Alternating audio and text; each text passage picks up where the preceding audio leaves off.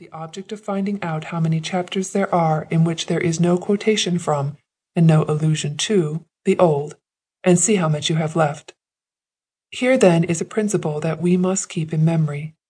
What was written aforetime was written not only with a direct bearing upon the time, but for our learning. In other words, when the Holy Spirit of God moved men of old to write, he not only moved them to write with a view to the interests of the times in which they lived, but with a view to all who should come after them. 2. Let us now turn to one of the most important of the Old Testament scriptures, Deuteronomy 6, verses 1 to 4. Now these are the commandments, the statutes, and the judgments, which the Lord your God commanded to teach you, that ye might do them in the land whither ye go to possess it, that thou mightest fear the Lord thy God, to keep all his statutes and his commandments, which I command thee, thou and thy son, and thy son's son, all the days of thy life, and that thy days may be prolonged. Hear, therefore, O Israel, and observe to do it, that it may be well with thee, and that ye may increase mightily, as the Lord God of thy fathers hath promised thee, in the land that floweth with milk and honey. Hear, O Israel, the Lord our God is one Lord. Among the things written aforetime is to be found this statement of a great principle underlying all life. The whole economy of divine government gathers round that verse. Hear, O Israel, the Lord our God is one Lord. That was the special truth that was committed to the nation of Israel to preserve as a sacred thing amid the nations of the earth. It is the central truth of all divine government and of all human life. God is one. Mathematics is spoken of as being an exact science. Is it exact? I think not. Nothing is absolutely proved. That 2 and 2 make 4 no one can prove. It never has been proved, and it is quite impossible to prove it. That is, you cannot demonstrate the truth of it. Euclid is exact, surely. It is built up step by step.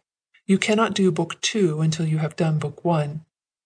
Come back to the early days of school life, and every boy knows that he cannot do his Pons Asinorum without learning the first proposition. It must then be exact. Let us examine it. How is it built up?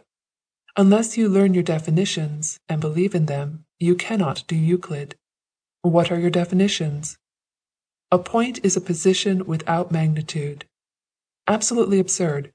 You cannot have position without magnitude. The instant you admit position, you admit magnitude. A line is length without breadth. Equally absurd. You cannot have one without the other.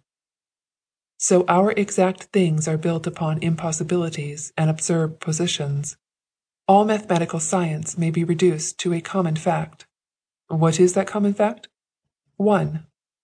When you have said 1, you have said 2, and when you have said 1,000,000, you have said 1. You cannot get beyond 1. 1 is essential, 2 is accidental. The Lord your God is one Lord.